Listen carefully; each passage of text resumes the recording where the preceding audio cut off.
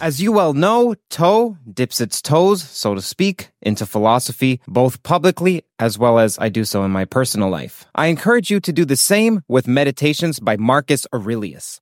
Nearly 2,000 years after it was written, this guide to personal growth remains eminently relevant for anyone seeking to lead a meaningful life. Meditations isn't your average self-help book. In fact, it was the emperor's personal journal, and this makes it useful not only as a form of propositional knowledge, but to aid perspectival knowledge, something that John Vervaeke talks about as exigent, though missing in our culture. We sit in this improbable, even preposterous position of having the opportunity to peer into one of the deepest, soul-searching, thoughtful, private questions, internal struggles that the once leader of the world thought about in his moments alone. Like, man, I would love to interview him if Marcus were a guest on Toe. Maybe he would be a fan of the CTMU. Maybe he would be a Kastrup sympathizer. I'll leave that up to you. Dive into the philosophies of Marcus Aurelius today with the book that Ryan Holiday said is the greatest book ever written. Meditations is available from Penguin Random House at prh.com/meditations. Consciousness is not there. Consciousness is not a personal self. It's not a soul. It's phenomenal states. It has a precise definition. I totally and utterly disagree with you. The one thing... All right, this is one highly anticipated episode. Today we have a theolocution with Susan Blackmore and Bernardo Kastrup. Well, what is a theolocution? It's a conversation between two people who are trying to understand one another's views and even constructively, that is, add to the so-called opponent's views in real time, rather than destructively criticizing with snark and even prepared lines, which is what unfortunately tends to characterize most clashing of ideas. So you can think of a theolocution as a Socratic dialogue that's moderated with regard, appreciation, and fondness. Bernardo Kastrup is a leading voice in the field of philosophy of mind. He's also a strong advocate of what's called analytic idealism. Bernardo argues that consciousness is fundamental in nature, a viewpoint which is articulated in his probative works, including Why Materialism is Baloney and The Idea of the World. Links to both books are in the description, as well as links to everything as usual. Because of the contrasting views, in my opinion, this episode serves as the best, at least the one that I've seen, the best introduction to Bernardo's ideas. Although this is only the case when one already has an overview of some of the theories of consciousness that exist. Else you'll just be weltering and swimming. Now, Susan Blackmore is a visiting professor at the University of Plymouth who's carved out a career in the study of consciousness, memes, and evolutionary biology, becoming one of the most influential voices in these domains. Susan is widely recognized for her seminal work, The Meme Machine. In fact, years ago, I read that, and that's how I was introduced to her work. Again, links to everything that's mentioned will be in the description. Pertinent to today's discussion, Susan's an avid proponent of illusionism, which is more nuanced than simply positing that consciousness is nothing more than some grand illusion. We talk about that and she dispels this myth. My name is Kurt Jaimungal, and I have this podcast here called Theories of Everything, where I use my background in math and physics to analyze toes from a theoretical physics perspective predominantly, though I'm also interested in other approaches as to what is fundamental, what's considered fundamental, is there holism and reductionism is incorrect, how about consciousness and where does that come into play? You can think of it as the largest mysteries of the universe without already having a defined position that I'm advocating for or trying to, in a contrived way, steer the conversation toward. At around 20 to the 30-minute mark or so, there'll be a couple of ads. Those drastically help support Toe, as well as the patrons. And if you'd like to support Toe yourself, then visit patreon.com/Kurt Jaimungal. That's CurtJaimungal as a donation with whatever you like. Genuinely helps. It helps not only financially, it helps emotionally to know that there are people out there like yourself who support to bring this to everyone at zero cost. Like, that's fantastic. So thank you to the patrons. Another podcast that's coming up is a theolocution with Bernardo Kastrup and David Papanew. I hope I'm pronouncing that correctly. You can look up. They've had a conversation before on YouTube. So watch that. And if you feel like there was plenty that was left out of that, then feel free to comment here and I'll ask those questions to Bernardo and to David. Bernardo's appeared several times on the Theories of Everything channel. One solo behemoth 4-hour episode that is actually one of the top episodes on Theories of Everything. Another one with John Vervaeke. In fact, there are 2 parts to that conversation. Definitely don't miss the second one, as you can see a convergence of their ideas. Another one with Christopher Langan. Another one with Donald Hoffman. as well as Susan Schneider, and another one with Sabine Hassenfelder on superdeterminism. This is Susan's first and definitely not the last time on this channel. Enjoy. Welcome, Susan Blackmore. Welcome, Bernardo Kastrup again. It's a privilege to be here with you all. Good to see you both again. Hello. First time for me. Welcome. I look forward to it. Sue, you may not know this, but I've wanted to speak to you for years, primarily on memes, because I read your book on memes. The first question is that I'm sure people misconstrue what illusionism is. So do you mind rectifying that so that we all have a shared understanding as to what your understanding of illusionism is? Right. Well, illusionism, roughly speaking, is to say that what we normally think about consciousness, all the assumptions we make, we're wrong. We're deluded about the nature of consciousness. There are lots of ways you can go with this. So more formally, the idea is this. So the problem of consciousness is basically the mind-body problem. How can there be my experience of looking at Kurt on the screen and the color of his skin and the walls and the chair behind and all this experience, as well as neurons that in some way are related to that? Now, I'm being very cautious there and saying related to that, because then in 1994, the term the hard problem was invented. And that is, Dave Chalmers describes that as the problem or the question of how subjective experience arises from brain activity. Now, as soon as you say that, you're falling into some kind of dualism. And he himself, Dave, is a kind of dualist, a very subtle sort of dualist. But the idea of illusionism is that's the wrong problem. We're so deluded that we imagine consciousness as something that arises from brain activity, but that just simply doesn't work. And that's why we've not got anywhere in consciousness studies with really trying to solve the hard problem. If it's the wrong problem, what is the right problem? It is the illusion problem. In other words, or otherwise known as the meta problem of consciousness, it is to understand how we got so deluded, how we have invented all these illusions about the nature of consciousness, and we're wrong. So illusionism is a kind of way of approaching the problem of consciousness. It's not a theory to kind of line up against Global Workspace or IIT or whatever. It is a way of approaching it that says we won't get anywhere unless we've understood how we got into this muddle in the first place. So illusionists have a go at describing the illusions. Does that help?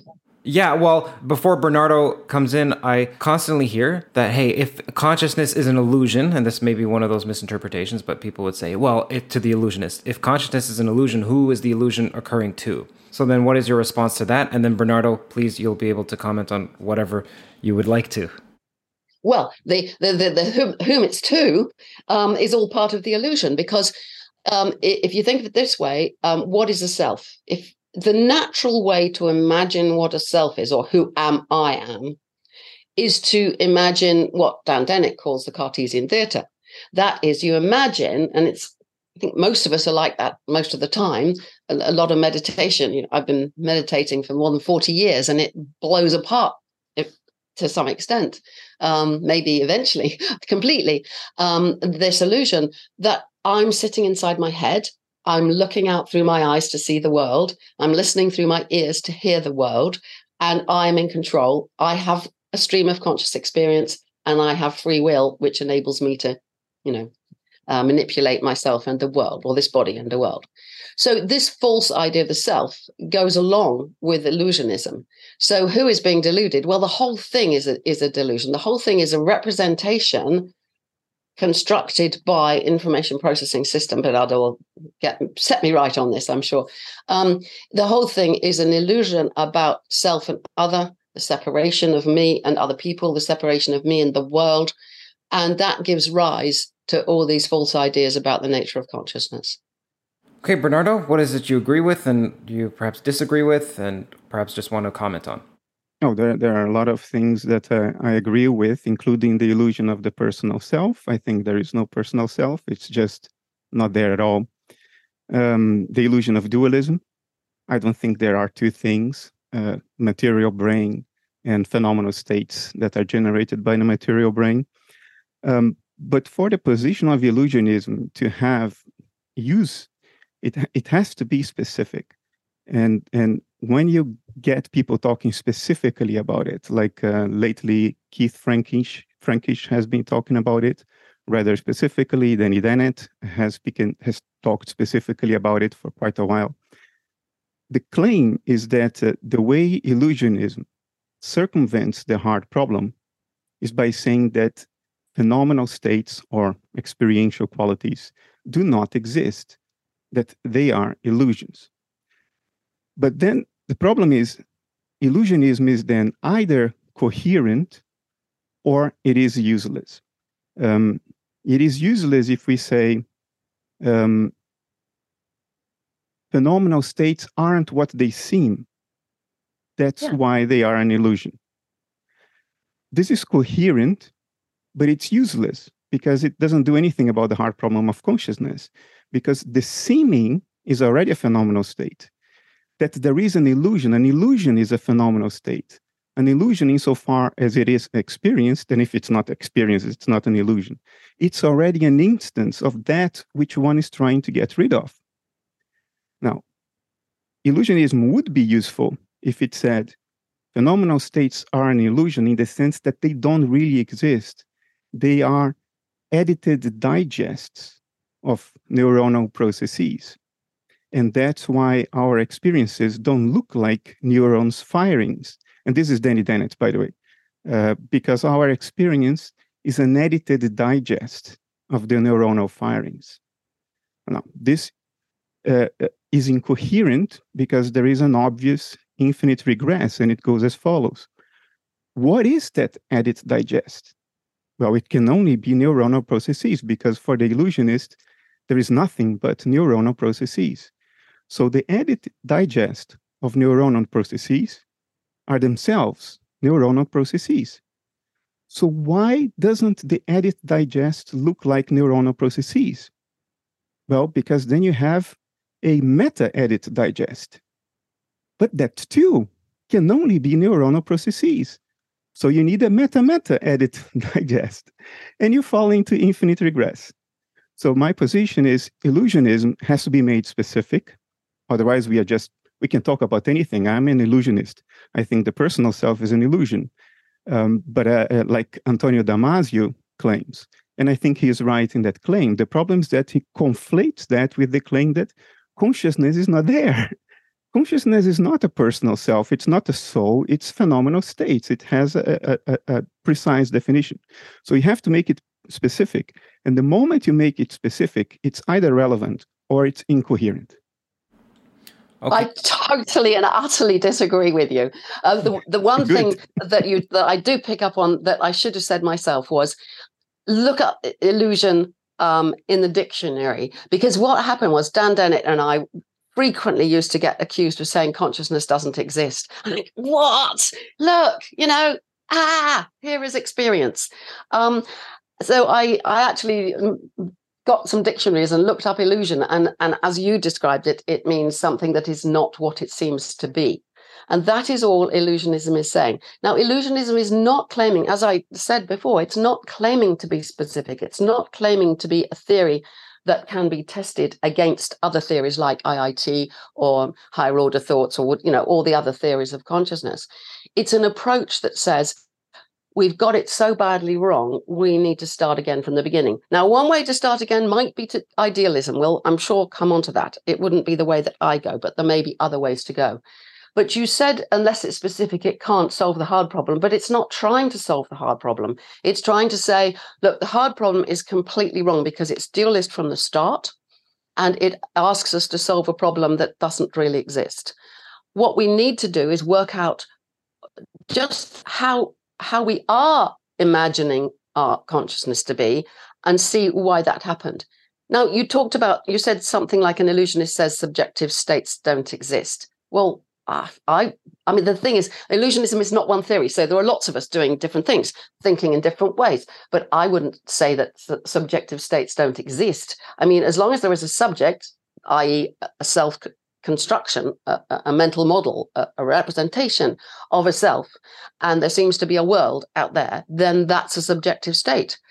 But it's not, in my mind, something that the brain generates the brain is constructing representations. And so maybe we need to ask, well, why is there something it's like to be a representation? And then you think, well, a representation is telling you what it's like, isn't it? It's a representation of that tree and that, whatever.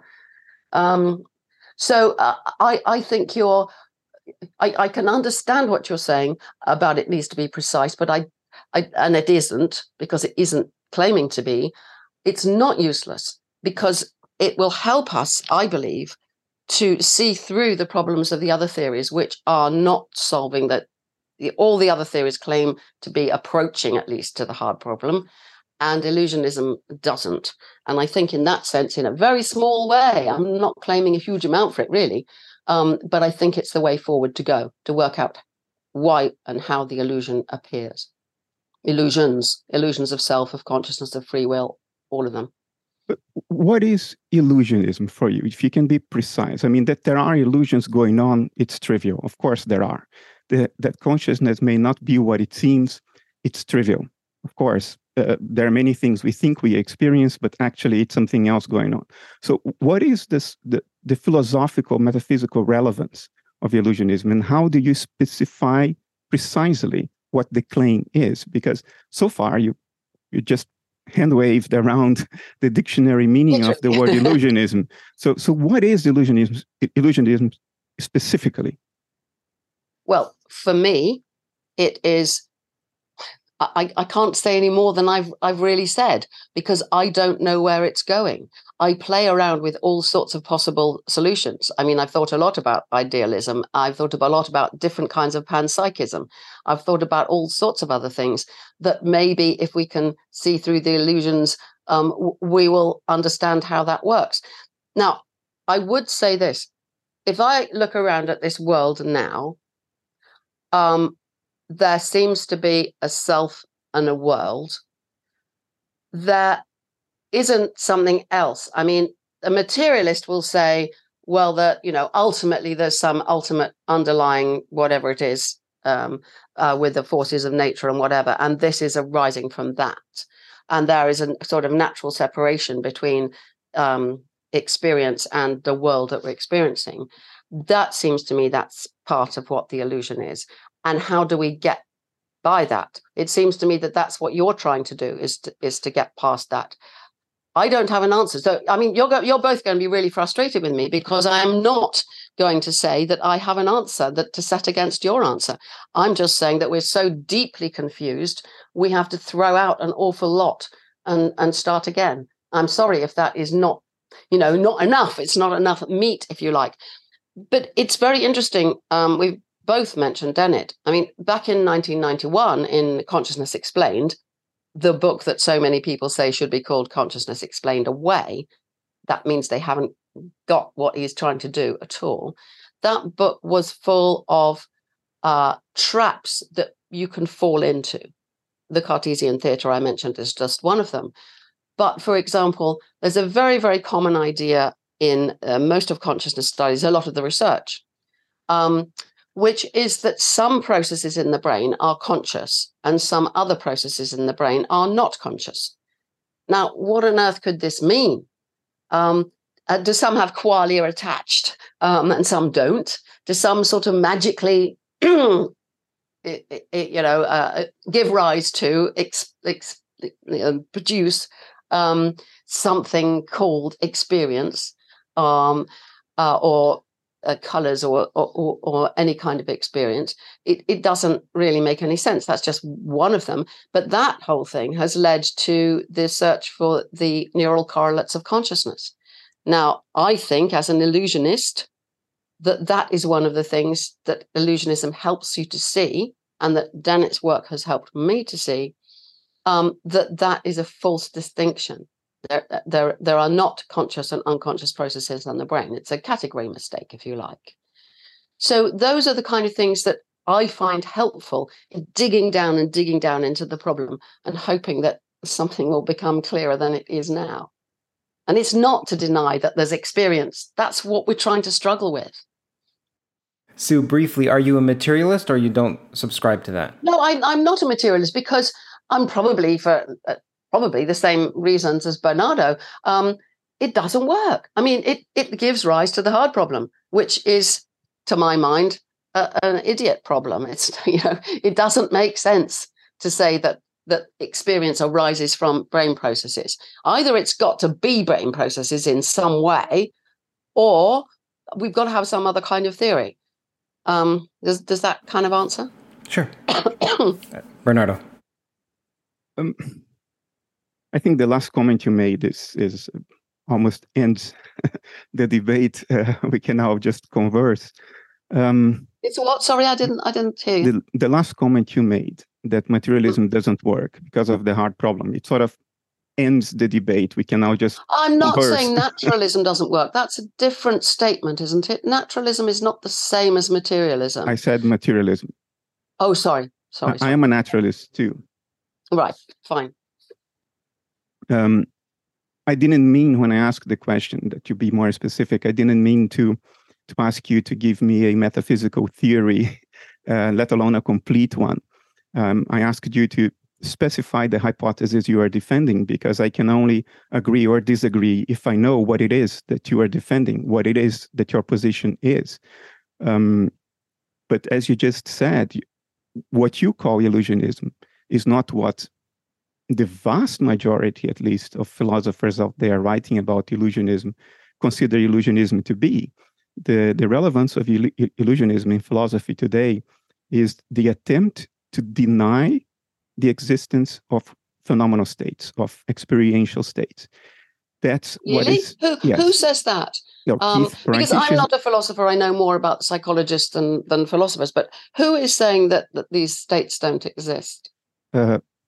Keith Frankish says that there is an important sense in which experiential states do not exist. Have phenomenal properties. That's what he says. They do not have phenomenal properties, as in descriptions of qualia. He doesn't say they don't exist. Phenomenal states are phenomenal properties. If states do not have phenomenal properties, they are not phenomenal states. You cannot argue out of it. And Michael Graziano, you asked me for examples, so I'm giving you examples. Let me answer. Michael Graziano is on record saying consciousness does not exist. It's something that doesn't happen. So that's what is being peddled out there.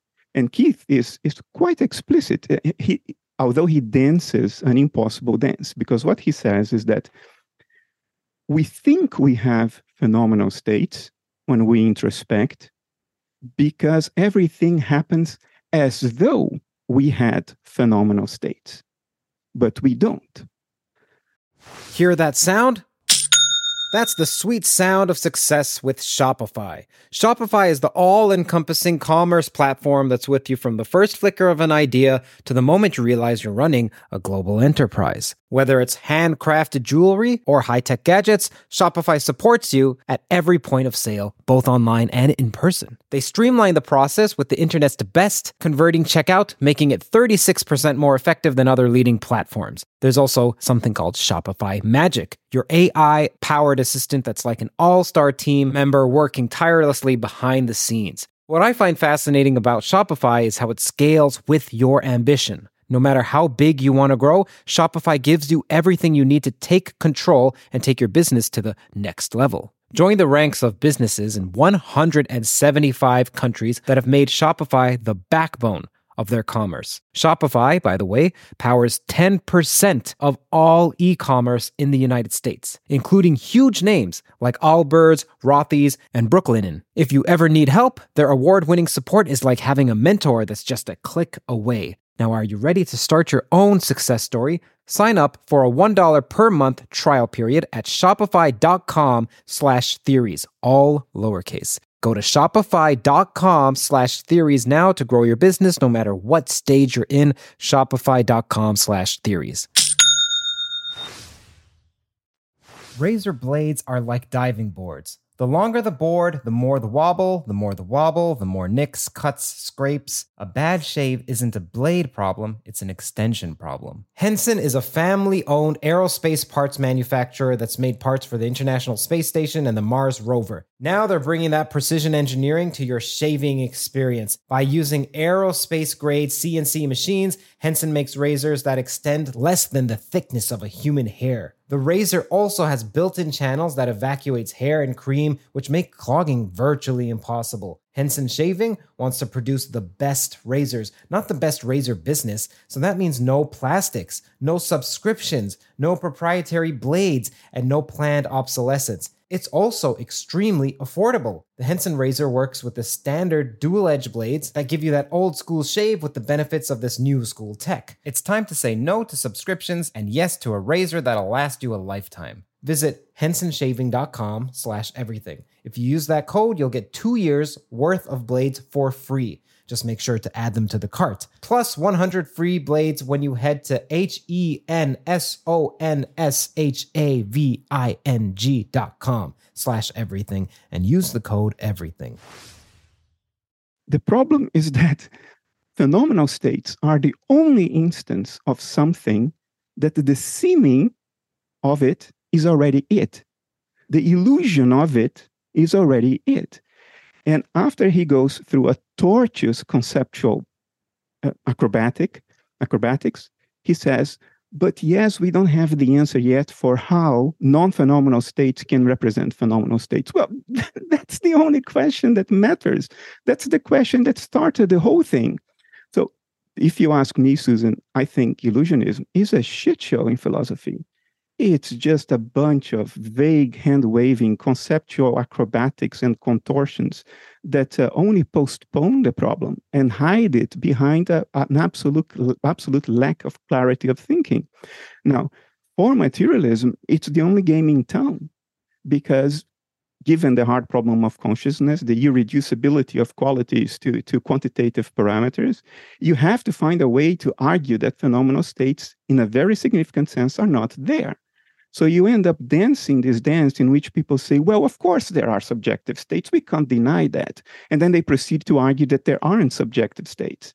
What the hell is this? That's why I keep asking you to be specific and precise, because illusionism is now so slippery that whatever you think it is, and you argue against that, the defenders will say, well, that's not what I mean. What is it? What the hell then is it that you mean? And my conclusion is what I said from the beginning. It is either useful or it is coherent. It doesn't go both ways. Now, I understand that what you consider to be illusionism is a much less specific thing. You are just focused on the dictionary meaning of the word illusion, and you're saying, well, there are illusions. Yes, there are illusions. And seeing through them can help us. Yes, seeing through our illusions can help us. But it's almost the issue, you see? It's completely trivial. It says nothing. It's not doing anything. When you talk about illusions like that, you seem to be talking, and earlier as well, about perception, reality kind of errors. And this isn't like that. This is having an illusion about the whole nature of every moment of experience that we have.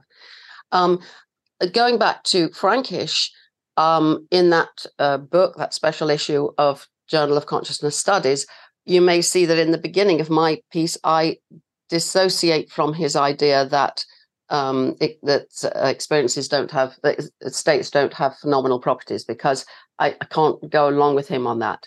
And so in a way, I'm weaker in my argument, but and you can criticize me for that.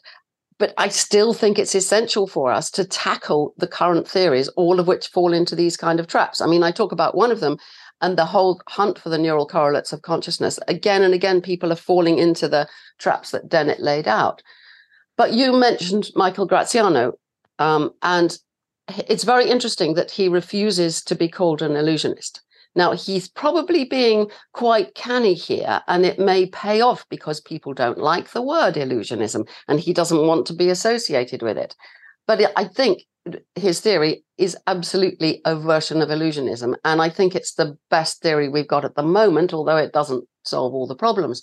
But he is basically saying, just as we have a body schema, so his theory, for anyone listening, is attentional schema theory. Now, the idea of a schema is quite important. I'm particularly interested in the body schema, which he used to compare with it. So all the time, our body, our brain, the whole nervous system is constructing are a model or representation of where our body is and what it's doing. This is called the body schema. I'm particularly interested in this because we now know that this is what goes awry in an out-of-body experience. And I've done a lot of work on out-of-body and near-death experiences and so on. So I'm very familiar with that idea. Now, the idea of an attention schema is that any complex information processing system has to divert energy or resources to different things all over the place. And we call this attention in humans and other animals. And that experience at any time is what is represented in the attention schema. Now, this is an interesting way of going about it because it's not having an outside world with objects that then have to have properties that we have phenomenal properties because we're looking at an object. It's mapping or representing the attention schema instead. Now, whether this gets us anywhere, I don't know, but I've spent quite a lot of time playing around with the idea of observing in different states of consciousness whether it feels like an attention schema. And that's quite fun. I've been doing the same with predictive processing theory and active inference and so on, which kind of does slightly relate to it. And this leads me to another thought that I have, which is there are lots and lots of ways of going about the problem of consciousness. But one of them for me is through personal practice of mindfulness, meditation, taking psychedelic drugs, all kinds of things that change one's state of consciousness. Because I feel that approach is needed alongside the scientific approach and the philosophical approach. You're nodding there, so I'd like to hear what you think about that. Oh, yeah. Some of your extremely famous colleagues, I think, agree with you, but I can't say anything more beyond that. I agree. I think introspection is one of the royal avenues to knowledge, especially if you're talking about the mind. If one is doing neuroscience of consciousness or philosophy of mind, introspection is essential so the person know what he's talking about. I mean, that doesn't replace objective studies like neuroimaging, which I think is extremely valuable. It's been getting a lot of flack recently, justifiably to some extent, but I think it's a great advance of the 21st century. It doesn't replace clinical experience, but it's certainly a key component. Back to Graziano, he's an illusionist in the broad sense that you are using, in the sense that what he's trying to deny is the existence of some kind of personal soul. But I mean, who would disagree with that? I almost most yawn. people alive on the planet today. Well, who amongst the people who are working seriously on this would disagree with that? So I almost yawn at that. He's considered an eliminativist as opposed to an illusionist, because illusionism is the denial not of a disembodied soul, but the denial of phenomenal states. And that's not how you are using the word, because you just said you acknowledge the existence of phenomenal states.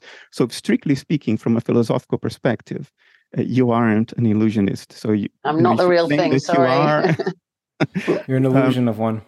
And if you are not a dualist, which it seems you are not, No, and you acknowledge not. the existence of phenomenal states, then you are per force an idealist.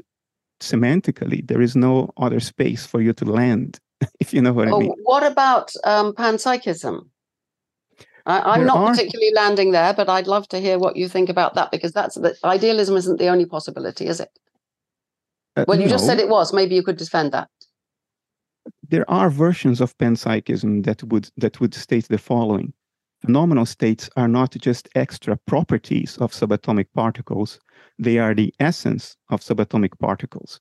And all the other properties like mass, charge, momentum, spin, these are all external appearances of that essence. And that comes down to a form of Leibniz-like idealism, a monad-like theory. But that's physically incoherent.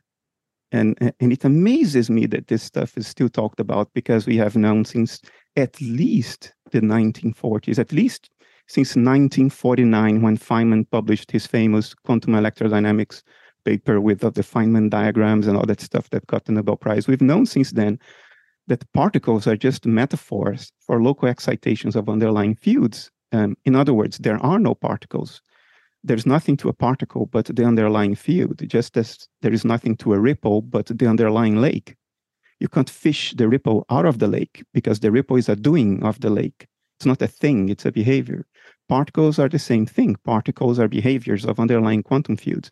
And without this, we couldn't begin to make sense of a great many things we know happen. For instance, we couldn't make sense of particle decay. A Higgs boson can decay into 2 quarks or 2 muons, which are heavy electrons. But there aren't 2 muons in the Higgs boson. So how does it become 2 muons? Well, it's because decay means that a particular excitation in the underlying field, in this case, the Higgs field, decays. One ripple becomes 2 other ripples. There is no magic in that. But if you think particles are things, then the Higgs boson magically disappears and 2 muons magically appear. It's like, what the hell? But I don't even need to go that far. We wouldn't be able to explain particle interactions, which is something quantum theory doesn't give us, only quantum field theory.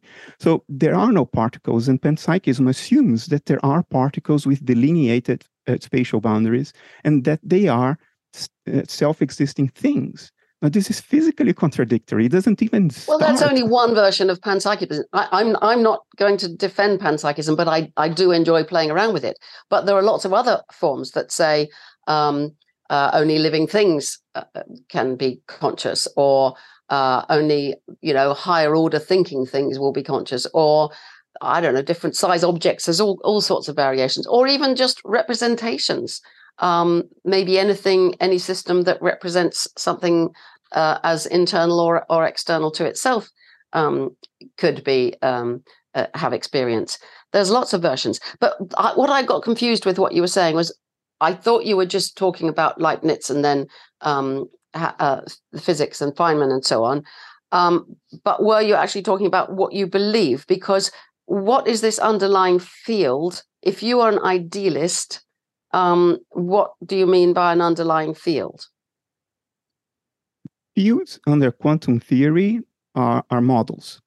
We model nature in terms of fields, and fields are spatially distributed. They exist in every point of space-time. That's the model of a field. But everything in science is a convenient fiction. Like when Newton proposed this invisible force acting at a distance instantaneously between the Earth and the Moon, the force of gravity, that was a convenient fiction. Today, it's no longer convenient. We know there is no such force. Gravity is a distortion of space-time, a bending of space-time. Actually, even that later convenient fiction is now falling by the wayside, because now with quantum loop gravity, that whole thing is being revised. So we shouldn't take the 17 quantum fields that exist today as real existence, because they are just conceptual models that allow us to predict nature's behavior. Now, what it does tell us is that whatever is going on, it's not spatially localized. The world is not made of little bricks that are put together. That's not how nature works. Unless you make that step to fields, a great many things would break. You wouldn't be able to reconcile quantum theory with relativity. You wouldn't be able to explain particle interaction. You wouldn't be able to explain particle decay. You wouldn't be able to explain the quantum foam or spontaneous quantum excitations. And therefore, you wouldn't be able to explain what people call zero-point force, which is Casimir's effect, which is experimentally demonstrated. So what these models are telling us is that at the bottom level, nature is not spatially localized. That's the bottleneck. And it dovetails nicely with idealism, at least with objective forms of idealism, which say, yes, there is a world out there. It's not in our minds. It's not susceptible to our fantasy, our wishes, or our affirmations every morning. It's objective from our point of view, and it would still be there even if we were not here. But it, too, is mental in nature. Just like my thoughts are objective from your point of view, even if you were not there, I would still be having thoughts. And whatever fantasy you may entertain, it doesn't affect my thoughts. From your point of view, my thoughts are objective, but they are out there. They are outside your personal mind. So the claim is there are mental processes out there. They are not ours. They are objective from our perspective. They are predictable. That's why science works.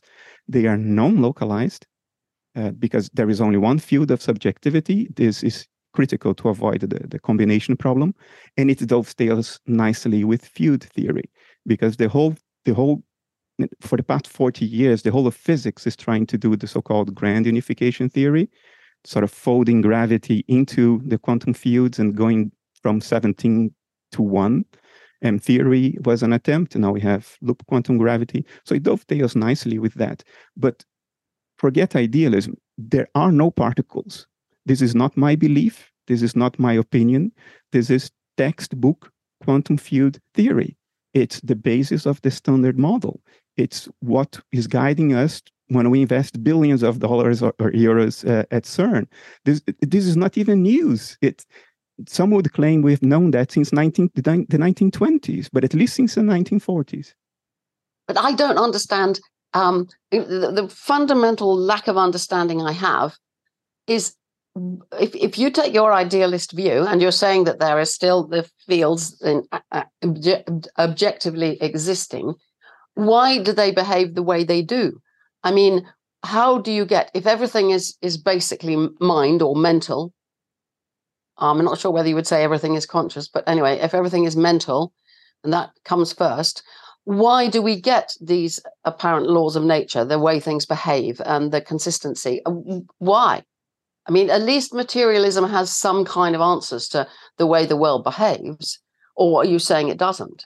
I just think you shift from one to the other. You shift from materialism to idealism. I don't know what you've gained in doing that.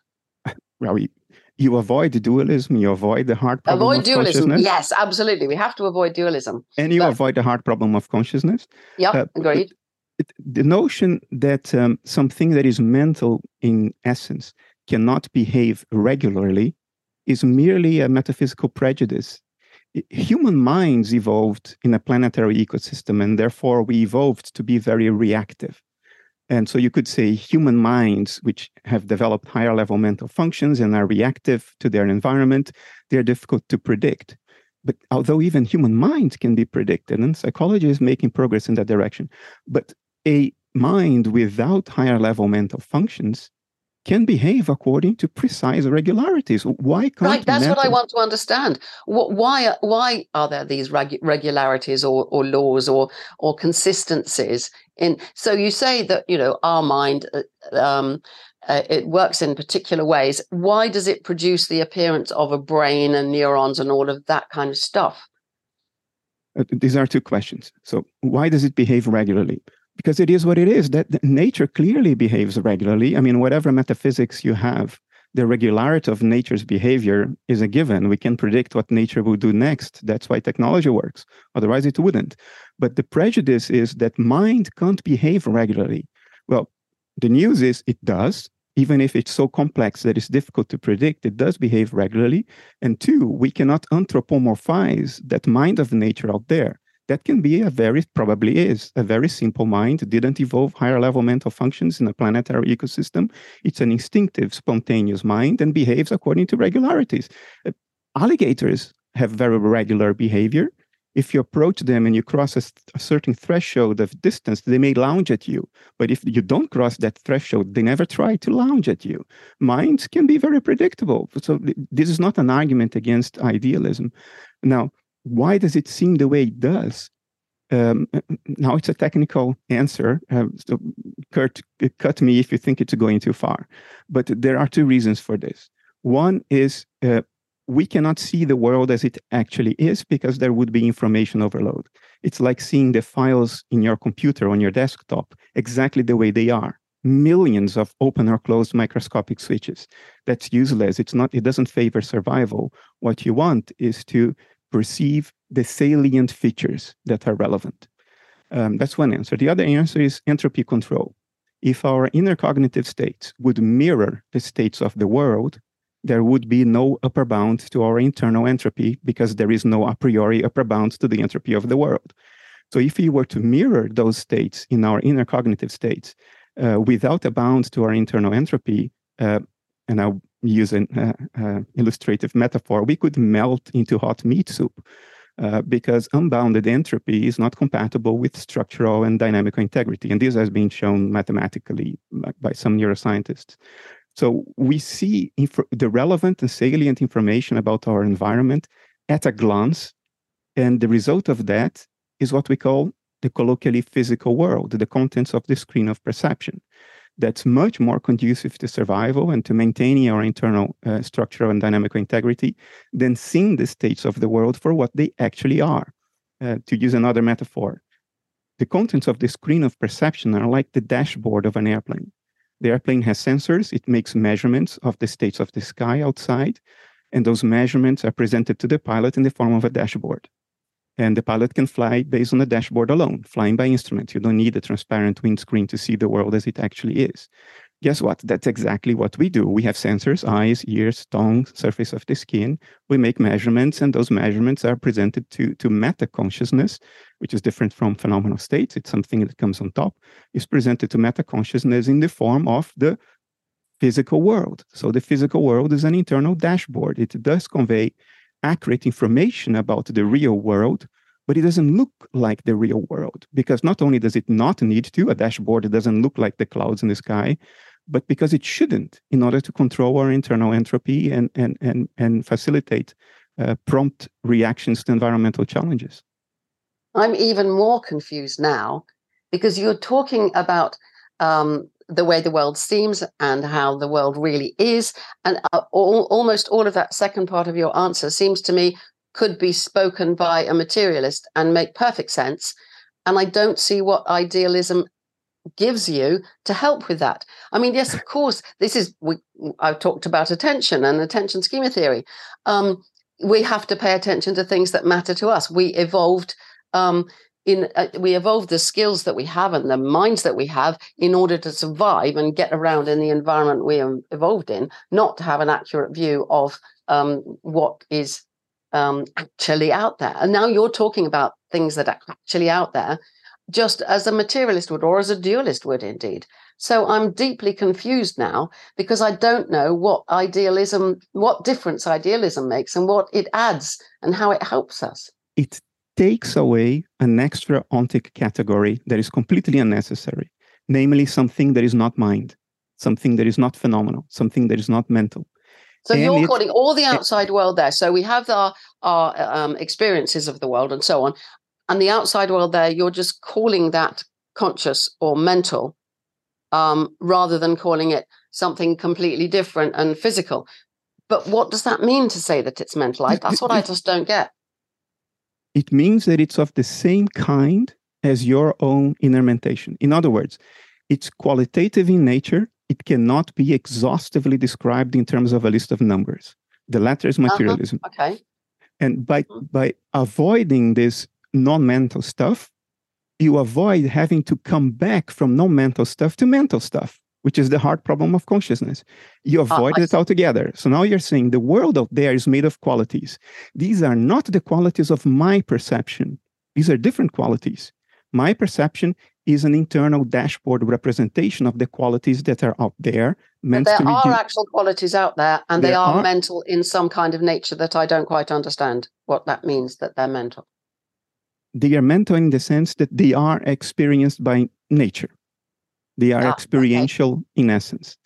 But we don't experience those qualities as they are. We have a representation of those qualities. So now we have to come from qualities, the real qualities that are out there, to the qualities of perception. That's a much easier bridge, because there is no fundamental ontological transition. Now you have mental states of one kind modulating mental states of another. Is this coherent? Of course it is. It's happening every time, every day, to all of us. Your thoughts modulate your emotions. Your emotions modulate your thoughts. Your thoughts modulate your fantasies. Mental states of different kinds are modulating one another all the time in all of us. You said something a bit contentious there about thoughts and emotions. Are you saying that the thoughts cause the emotions, or are you saying that they are the same as the emotions? Or what are you saying about the relationship between thoughts and emotions? They are both mental states, so there is no ontic distinction between them. But we use different words because there is something about the respective qualities that allow us to differentiate one from the other. Now, if you have a certain emotion, it changes the kinds of thoughts you are liable to having. Or if you have certain kinds of thoughts, you become more prone to experiencing certain other emotions. So mental states can modulate other mental states. Trivially, it's happening all the time. That's how minds work. So all I'm saying now is that there are external mental states that modulate our internal cognitive mental states. There is no hard problem anymore, but there is still an external world. It's subjective from its own point of view, but objective from our point of view. I think why I'm bothered about that was because I'm thinking about the time course of thoughts versus emotions and what causes what and so on. And I was imagining an emotion in terms of all the neurotransmitters and hormones and all the other things that give rise to bodily feelings. And when you say that thoughts affect bodily feelings, there appears to be a problem there.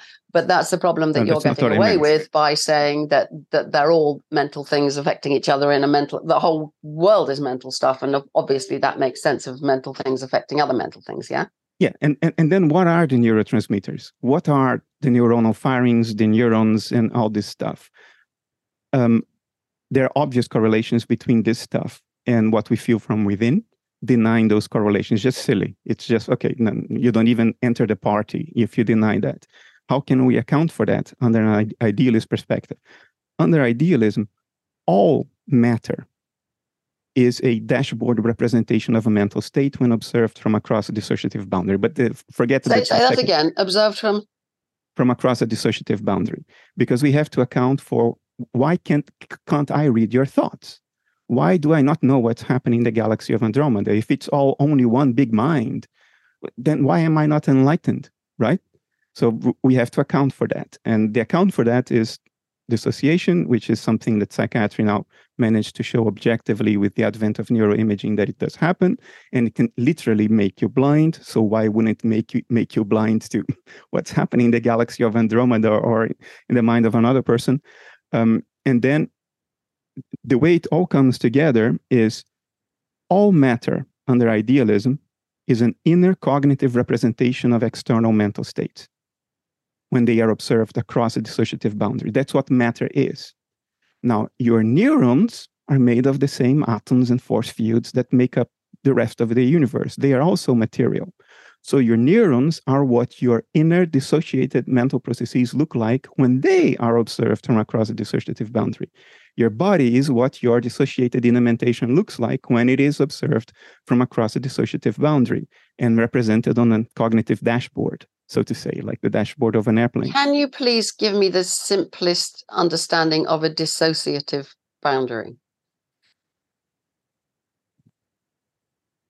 I mean, I'm sort of struggling with you're talking in a lot of different ways there, and I kind of think I got the gist of it. But then I'm thinking I clearly haven't got this quite right, because there'll be dissociative boundaries within the system and between the system and other people and so on. But I haven't quite got to the bottom of what you mean. What would be a sort of minimal dissociative boundary? Conceptually, a dissociative boundary is what's given by inferential isolation, but then it gets technical. So instead of that, I will appeal to empirical studies. Okay. Then it makes it more alive.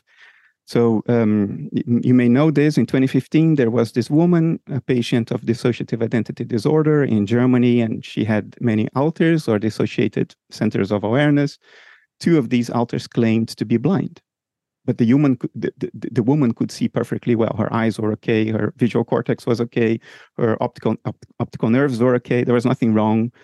So neuroscientists had this fantastic idea of instrumenting her with an EEG cap and measuring her brain activity, both when the host personality had executive control and when one of the so-called blind alters had executive control.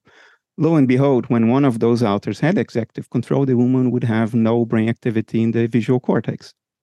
But when the host personality would be back, even though the woman's eyes were open, so she literally couldn't see what was right in front of her eyes with nothing physically wrong with her eyes. Dissociation can do that. When the host personality would be back in executive control, there would be normal activity in the visual cortex. So dissociation This is an extreme form of dissociation. It renders you literally blind to what's in front of your open eyes. But soft forms of dissociation are happening to us all the time. When you forget something that you know, you're dissociated. When you park your relationship problems to be able to go to work and perform, you are dissociated. When you can't remember an old trauma, you are dissociated. But dissociation does happen in degrees. Now, what is the actual mechanism? How can we conceptualize that? We are not there yet, but it obviously has to do with inferential isolation, which is what happens when you can't remember something. You cannot follow a sort of chain of cognitive association. But I don't get how this kind of relates to idealism. I mean, I can understand all of that in terms of brain function and how, I mean, I don't know the mechanism for shutting down V1, but I do know by playing around at the edges of sleep and so on, that I can manipulate whether I think whether what I'm experiencing is from V1 or is from higher imaginary factors. And what I was getting at in my question was, you've talked about these dissociative boundaries as though they apply to the whole world, not just to one human being, because the way you were talking was like between a person and the world out there. And I wondered, can you really find these boundaries in the world as you're imagining it, made entirely of mental stuff? What would kind of be a minimal dissociative boundary that needs to be crossed? That's what I don't understand about this. Okay. So first, a brief comment. To really understand idealism, you have to understand it under its own terms, not under materialist terms or assumptions, because otherwise you just... I think life... Okay, let me give you first another study. In 2014, Jolanda Schlumpf here in the Netherlands. As someone immersed in the exploration of physics, consciousness, and math, I recognize the importance of supporting my body and my mind. This journey of discovery led me to a remarkable find, Mosh Bars. Mosh is a venture by Maria Shriver and Patrick Schwarzenegger and is at the forefront of blending nutrition with a mission to foster brain health awareness. With 6 mouth-watering flavors, there's a taste for just about every palate, even a selection of plant-based options for those preferring vegan nutrition. Personally, I found the chocolate sea salt flavor to be a delightful addition to my day, post-workout especially. In fact, I recorded myself biting into a bar for the first time. How's the flavor? It's great. That was real. If you want to find ways to give back to others and fuel your body and your brain at the same time, Mosh Bars are a great choice for you. Head to moshlife.com/toe to save 20% off, plus free shipping on either the Bestsellers trial pack or the new plant-based trial pack. That's 20% off, plus free shipping on either the Bestsellers or plant-based trial pack at moshlife.com/TOE. Thank you to Mosh for sponsoring this video. Did this study in which she took a group of people diagnosed with dissociative identity disorder and a group of actors. And she put both groups under an fMRI to see if doctors could objectively diagnose dissociation. And the actors were asked to pretend to themselves that they were dissociated. Lo and behold, you can objectively diagnose. In other words, there is something dissociation looks like. It looks like certain patterns of identifiable patterns of brain activity. Dissociation has an extrinsic appearance, an outer image. It looks like something.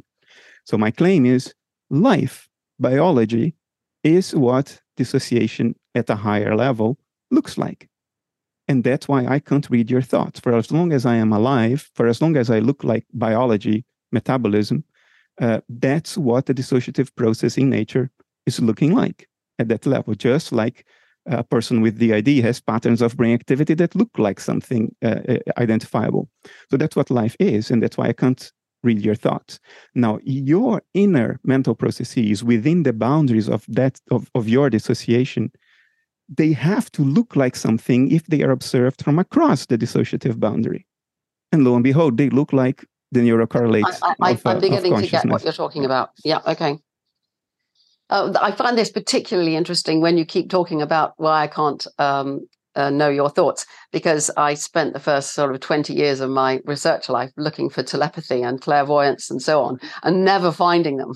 And it's still of great interest to me, because I spent a lot of time, if all the, it's all out there in the Akashic records, as the Theosophists would have it, and all the information is there, then why can't I get it? And I had a great theory when I was doing my PhD that memory, the only reason that we remember our own thoughts and not everybody else's is because they're more similar. And I'm still attracted to thoughts a lot, ideas along that kind of stream.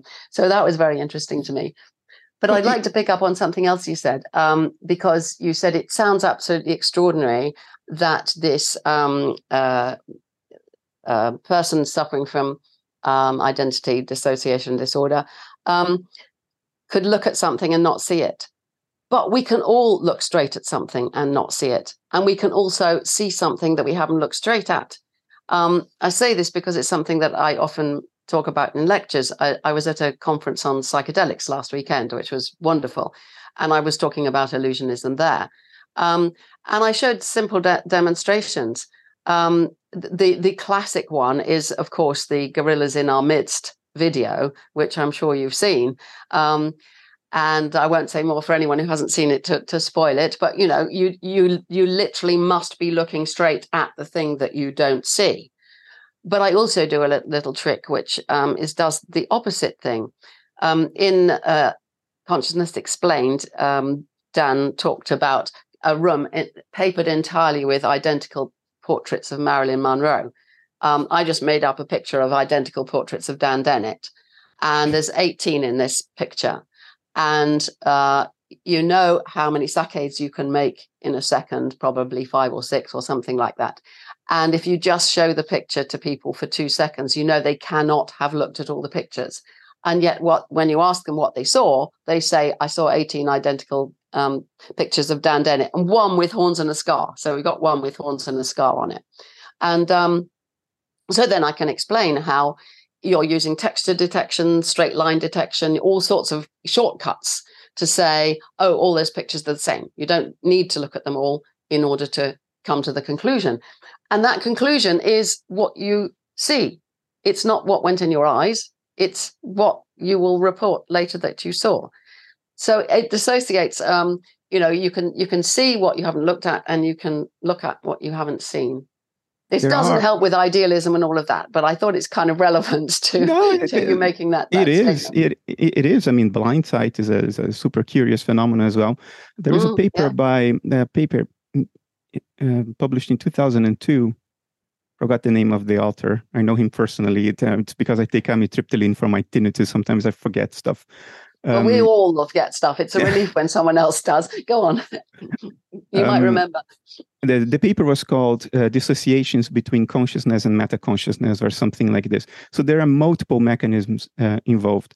In the case you refer to, that you don't see the gorilla, I bet that if you had been instrumented with an EEG cap, although you don't report seeing the gorilla, there would be visual cortex activity. So it's not the same as what these German guys did with the woman with dissociative identity disorder. But it does reflect an important distinction that we often don't make, even in academic discourse, which is the difference between phenomenal states, pure and simple, experiences, pure and simple, and metacognitive phenomenal states. Those require something more. Those require not only the experience, but the explicit knowing that you are having the experience. And that's a product of attention. You need to attend to become metacognitive of an experience. For instance, we are always experiencing our breathing, the inflation and deflation of our rib cage, the airflow in our nostrils. But we are most of the time not metaconscious of our breathing, because we don't put our attention there. We don't bring it under the focus of attention. So the curious thing is that there can be almost permanent dissociations between experience and meta-experience, like blind sight, where people act as and react as though they see something, but they can't report it. And what I'm trying to drive to is that there is never such a thing as states that are not phenomenal. there is never such a thing as strictly unconscious states. Even if you go back to the history of psychology and how the word unconsciousness came from Jung, Freud, and Pierre Janet, and all the others, what they are describing, and it's very clear when you read their texts, what they are describing is meta-consciousness. They are not describing experience, they are describing knowledge, explicit introspective knowledge of the experience. So what this tells us is that we may never actually be unconscious. We know now that if you undergo syncope, if you pass out, people report amazing stuff during the period in which they were unresponsive. Hang on, you talked about us being conscious, and that involves a self who is. So I can get the idea that these things that we call unconscious are in some sense mental, and then the metacognitive is added onto that. But that usually involves the feeling that I am now paying attention to this, and I am so on. So it's all part of the illusion. So you could say that illusionism, at least in the way I'm thinking of it, is that all that metacognitive stuff is speculations that are untrue. And underlying that, I don't know. I think it's just you as a proper philosopher who have thought through all this idealism stuff, and you can talk about it coherently. I'm only getting as far as saying all this stuff's wrong, but what is there when there's processes going on, there's responses going on, and there's not somebody going, this is what I'm doing this now. That's where the illusion comes in, thinking that what we have to explain is that, not we have to explain the whole underlying thing. And I come back again to personal experience. I tend not to call it introspection because that has such historical problems associated with it, but that's what you called it, and it's fair enough. All different kinds. Mindfulness is a real nightmare because there's so many different forms of it, but I've done a lot of practice, intensive practice of mindfulness in ordinary life. And what can happen is the whole metacognitive thing disappears. And there's stuff happening. Now, if you're in ordinary life, you can't let go completely of the metacognitive stuff. You have to have some kind of awareness of I'm walking along here and whatever. But in meditation, you can let go of it completely. And then there seems to be, I'm talking from personal experience here, in certain kinds of deep meditation, particularly on retreats, there can be a sense in which there's stuff happening, but it's not happening to anybody. And it's not even happening in time or space. It's kind of lost all those things. There's where I kind of go to try to understand things, and I don't get very far.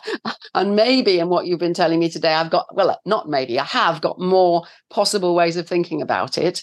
I'm not completely buying it because I don't understand you well enough, but I think we actually have some commonality in what I've just said there. Oh, by the way, I just remembered the name I had forgotten. Jonathan Schooler. Everybody should know this name. Yeah. So he published this Dissociations Between Awareness and Meta-Awareness back in 2002, a fantastic paper that I think everybody should read. I'm going to write that down. I'm doing something with him in the near future, so that will be a good thing to ask. Yeah, Dissociations Between Consciousness and Meta-Consciousness or something like this. 2002. Got it. Thank you. I don't totally go along with your use of the word illusionism, and I don't blame you for that or anything, but I'm not comfortable with it. And the reason is the following. Defined so vaguely, the history of science is the history of illusion, because hardly anything is what it seems to be. I mean, you see, the whole history of science is a testament to that. So if the word is so broad that it encompasses so much, it becomes a useless word because we can't specify something out of the background by using it.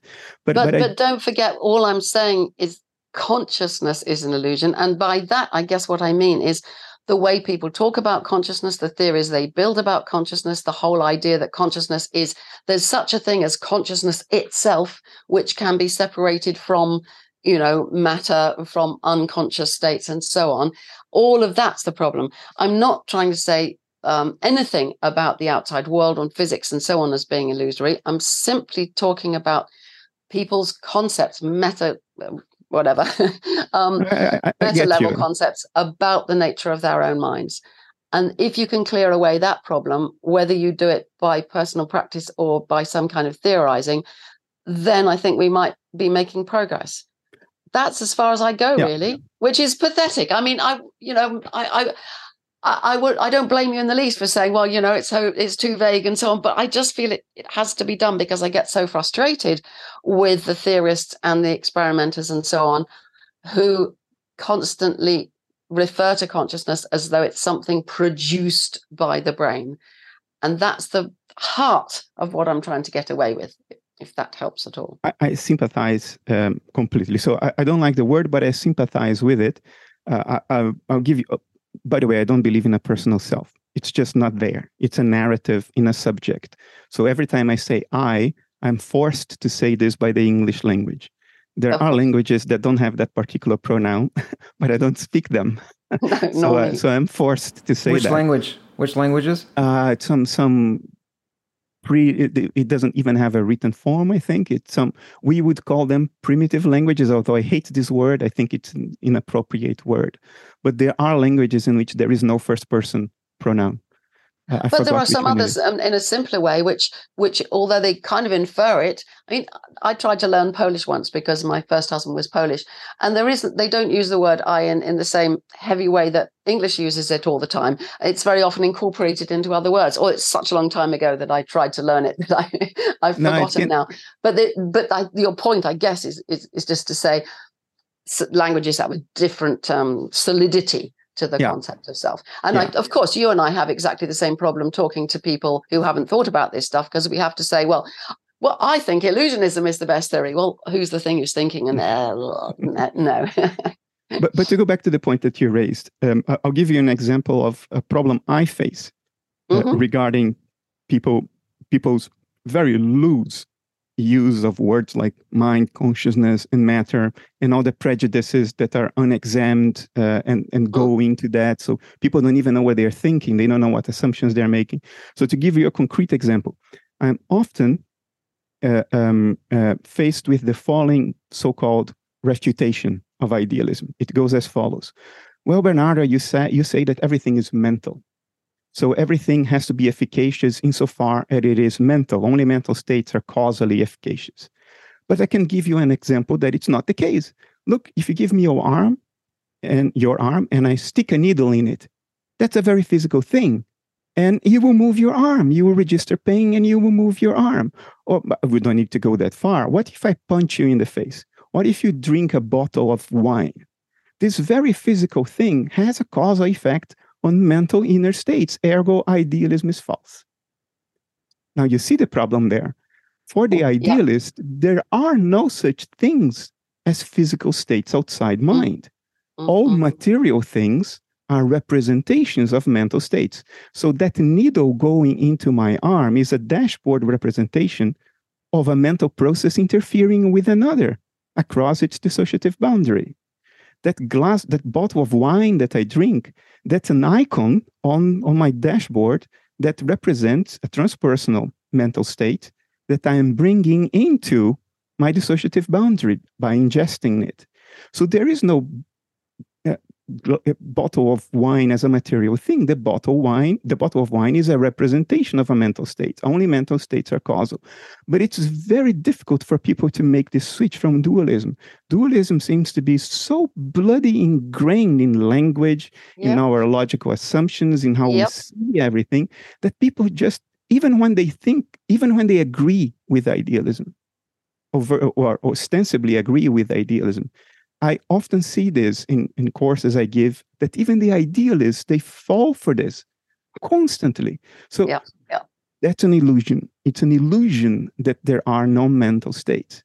So from that perspective, I agree. I am with you. But I don't think it's, I don't want to keep on insisting on this, but I prefer to say specifically what I mean, like I just did, than to just say illusionism. You see what I mean? But you're making me think there something quite uncomfortable. So you've got let's say the drug that affects the brain, or the pin that goes in my arm. So the pin and all those processes are mental inequality. And then, hear me out on this one. I'm struggling to get it clear, but I'm then constantly asking myself, well, why are there the regularities that are? Why does that happen? Why are there, as it were, laws of nature that make the liquid run along there and all of those things? Well, then I realize that as far as I know, physics also can't answer that question, because if you ask something like, well, why is Planck's constant what it is? Or why is the speed of light what it is? I don't think there are answers, are there? So perhaps it's unfair to ask the idealist to explain why the mental properties of the world give rise to or are capable of trees and sky and all the other things. Well, the answer would be, to be is to have properties. Whatever exists has properties. And therefore it behaves the way it does because it is what it is instead of something else. Nature is what it is, so it does what it does. It's not something else. So the self that I could imagine that is the author inside of these words and has free will and all of that, would you say that it is what it is? Because, no. Okay. I think nature is what it is. And the illusion of a personal self is a behavior of nature. In other words, it's a narrative. Behavior of nature. And so I want to ask why it throws up this self all the time. I mean, in a materialist view, you can sort of say, well, the system needs a representation of its own capabilities, and so it builds such a representation, and there it is. And then you can't say why it feels like anything, because materialism can't. Well, does idealism really do better on that? Yeah, you're asking pretty fundamental science, philosophy of science questions. They apply to any metaphysics, not only idealism, I think. But I'll try to answer. There is some use to the fiction of the personal self. You need to know to which mouth to bring the fork. Otherwise, you starve. So the ego is a useful tool. So, well, hang on. Any animal will eat without having. I don't think that my cat has much of a personal self, but it eats. But they have a body schema too. Yeah, indeed, and an attention schema, I imagine. What they don't have is metacognition. Now, metacognition is when the subject sort of abstracts itself away from its own experiential content, and that's why we say, "I feel pain" or "I have hunger," because without metacognition, we would say, I am pain, I am hunger, because the being of the subject is its state, and the state of the subject is the experience that it's, quote, undergoing. So the moment we say, I have pain, or I will go there, or I feel this way, that's already a body schema with metacognition on top. So a metacognized subject separate from the rest of the world. Is there a use to this? I'm sure there is a use to this. So it's a very easy illusion. Well, I've put forward a different theory that I won't go into now, but Kurt probably knows something about it, that it's actually a product of mimetic evolution. It's the force of memes, particularly words, that get on better when they're associated with the I word, and that our culture is constantly backing up this idea of a self and making it bigger and bigger and more difficult to get rid of. But it's not but that's another whole story, which I think Kurt says he wants to talk about some other time. I do feel that I understand a lot better now. So I rather enjoyed this conversation, even though I find it quite stressful and difficult trying to get my head around it and say something vaguely intelligent in response. But thank you very much for you can't revolutionize of your worldview in 1 hour. So I mean, you've made the questions you asked betray tremendous advance in understanding something that you were not familiar with before. So kudos to you for that. I don't know whether I would be able to make this advance so quickly. It took me years. Pardon? It took me years. Of course. But then I've been worrying about consciousness for years. So, that's why you said so many things that sparked off things I've thought about over all these many, many years when I've been obsessed with consciousness. I haven't thought about them in the exact way that you are, but I've thought about them enough, at least to recognize to engage things. with it. Yeah. Yeah. Well, thank you all. I don't know if you know, Sue, but Bernardo knows that I consider a theolocution a success when I could effectively have popcorn here and just watch. And watch. Yeah, because it means that you both are, from what I saw, trying to understand one another's point of view rather than trying to understand in order to debate. You're trying to understand because you're curious. So if I could summarize, it went something like, initially, Sue, you're saying, look, I'm an illusionist, and then Bernardo's saying, well, firstly, that's not what I understand illusionism to be. There are several others, so that's different. Secondly, if what you're saying is most of what we think of is the case is not so, in the same way that we think that we model it, well then, is that not trivial to the point of it being useless? And then somewhat of an agreement there, maybe saying that, well, look, most of the world has that illusion. And then Bernardo's like, yeah, but most of the academics that we interact with don't. Like, list me one who studies philosophy, who thinks in the folk manner. And then it became much of Bernardo explaining idealism. So that's my summary. To be fairer to Susan, she did specify more concretely what is the illusion that she's talking about. It has to do with introspective illusions. So that narrowed down things quite a bit when she said that. Why did you not want to use the word introspection earlier, Sue? You said it was loaded. Oh, just because of the way when it happened in the early 20th century or late 19th century, and people got to argue, they had to do these exercises of introspecting on when they were looking at a certain thing, and then they'd argue what they found, and it became rather useless. And I suppose brought up in psychology and learning about that, the word introspection has a bad press, but perhaps that doesn't apply to most people who hear about introspection. All it means is looking within. Now, before that happened, William James was really good on the importance of looking within and seeing what we there find in his 1890 book, for example. But behaviorism partly came about because of the failure of introspectionism. And so we were landed with a very restrictive behaviorism for a long time in psychology. So that was why, but I don't think it's important, really. I shouldn't have said that, really. Skinner's black box. Those were very dark times.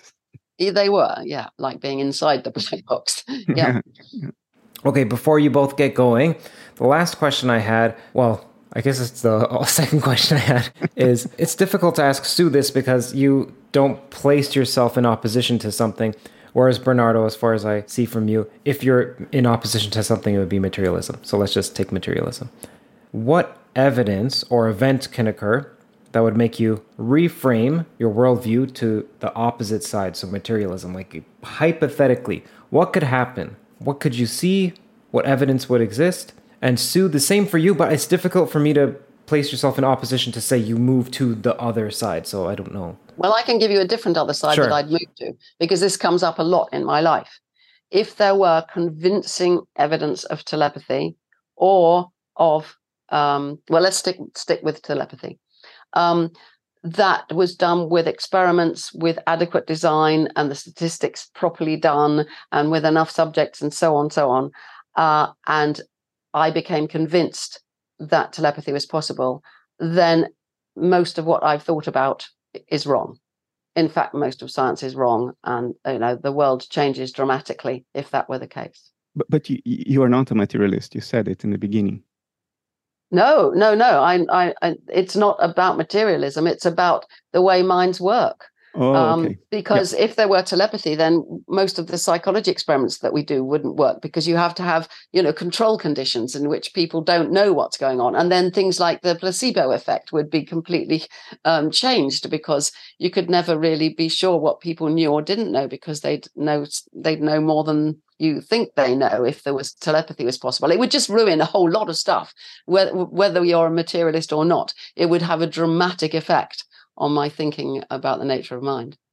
Wouldn't it just increase the error bar and not invalidate everything? Because I don't know. It's difficult to think through. That's a perfectly reasonable question. I think the error bars would be so huge that a whole lot of things would just collapse. But I don't know. I'm more optimistic than you in this regard. Yeah, you think you think it might happen? I think no process in nature is perfect. When it stops raining, the ground doesn't dry immediately.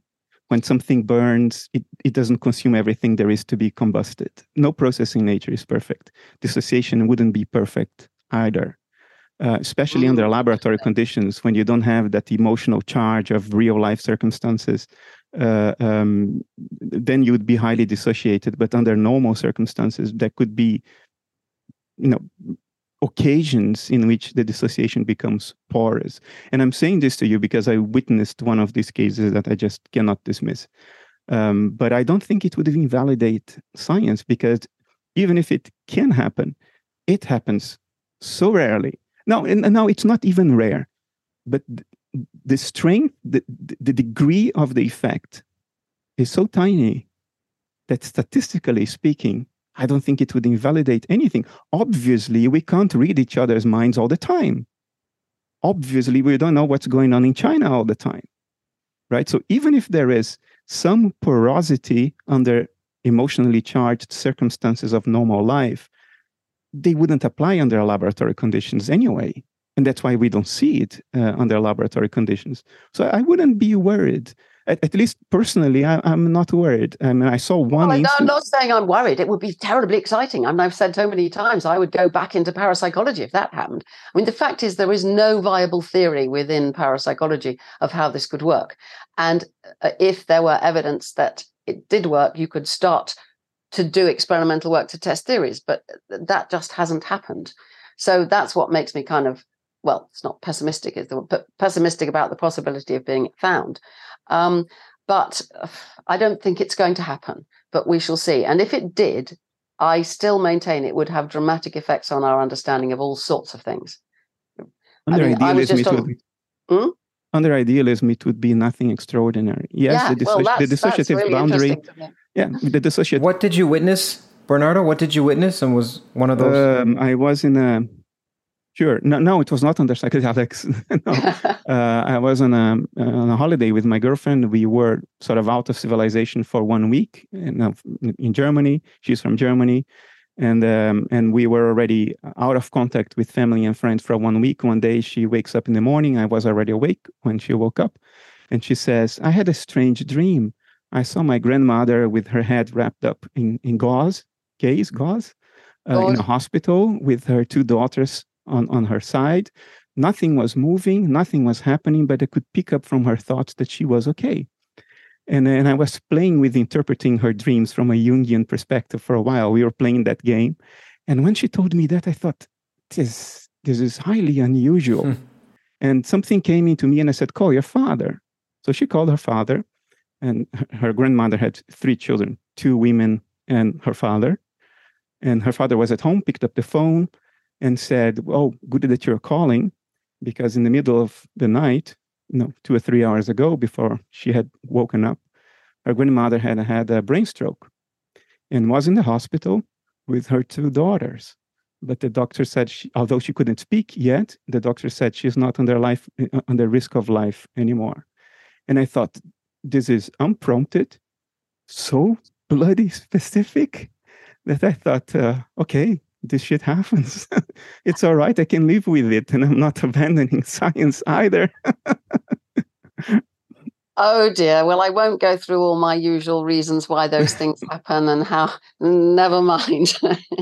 Now, I know you got to get going, Sue, but briefly, I didn't get Bernardo's answer to that question of what would cause him to reconsider, or not reconsider, but actually move. And we're going to get to that. But you mentioned that you didn't see any evidence, and I know that there's parapsychologists like Dean Radin and Julia Mossbridge. Right, and Daryl Bem. And I believe Jeffrey Mishlev is a cataloger rather than a researcher, but I could be mistaken about that. And Rupert Sheldrake. So what do you make of their research?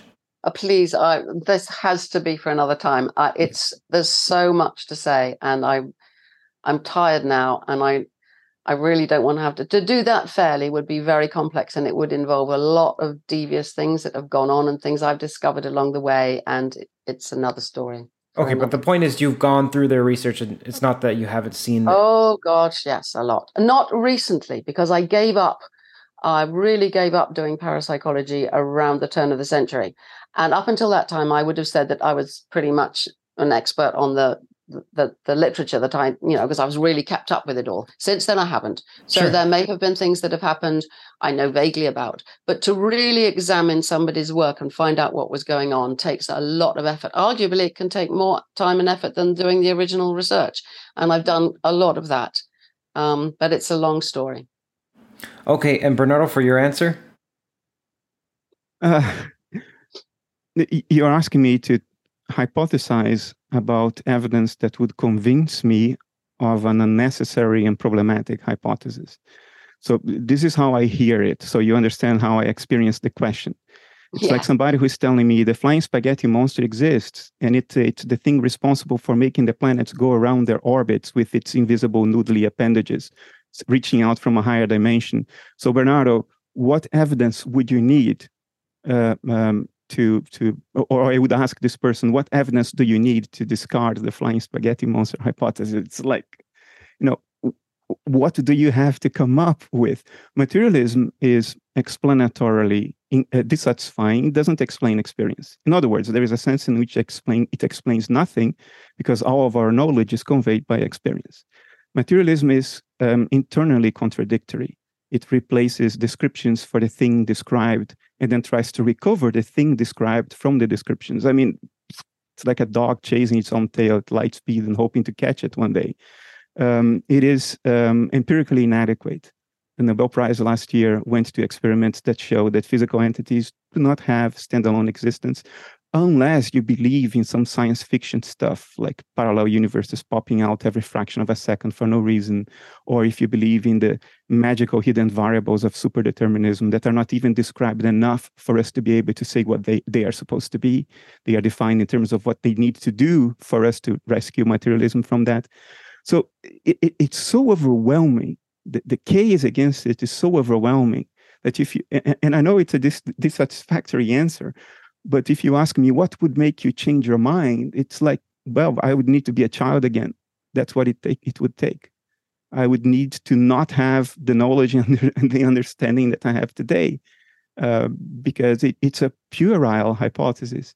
And it was from the beginning. The difference is that people knew in the beginning it was a puerile hypothesis, and they did it anyway because it was a weapon against the church. By the way, Denis Diderot, his own record, one of the authors of La Encyclopédie, the founding document of the Enlightenment, he's on record saying materialism doesn't work, but we need to keep on using it as a weapon against the church. But at some point, mid-19th century, because of the bourgeois revolution led by Darwin and others, we forgot that because we wanted the intellectual elite to have not only to survive the church, but to have domain over the church as far as the culture is concerned. And then it went sideways. But to me, it's like, I can't answer this question. I would have to unlearn what I have learned over 48 years to tell you something. It's a malformed hypothesis. It's not even wrong. It's inconsistent.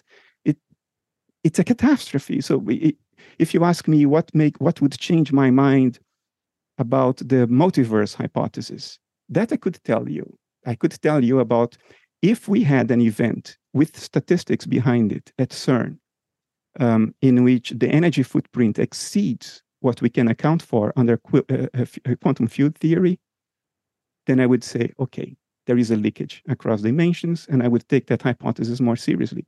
But if you ask me what would make me take materialism seriously, it's like asking me what would it take for me to take the flying spaghetti monster seriously? I don't know. The flying spaghetti monster would have to show up in front of me. No. Or heaven and hell. What could convince me that there's heaven or hell? Well, near-death experiences certainly won't. Yeah. So sorry. It's a dissatisfying answer. No, I think that's good. All right. Thank you all. Thank you all so much. And thank you for coming on. Thank you for coming on for your 7th or 8th time, Bernardo. And thank you for your premiere on Toe, Susan. And hopefully it's not your last time. Hopefully we do a one-on-one as well. Thanks both of you. It's been a pleasure. Thank you. Take care.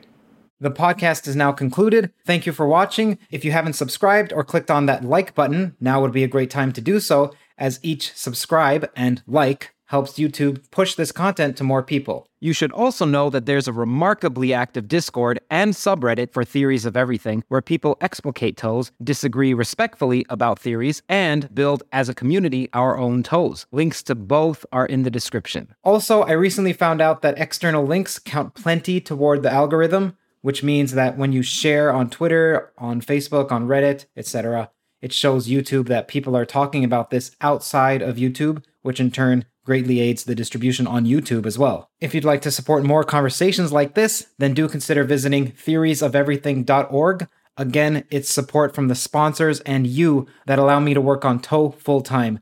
You get early access to ad-free audio episodes there as well. Every dollar helps far more than you may think. Either way, your viewership is generosity enough. Thank you.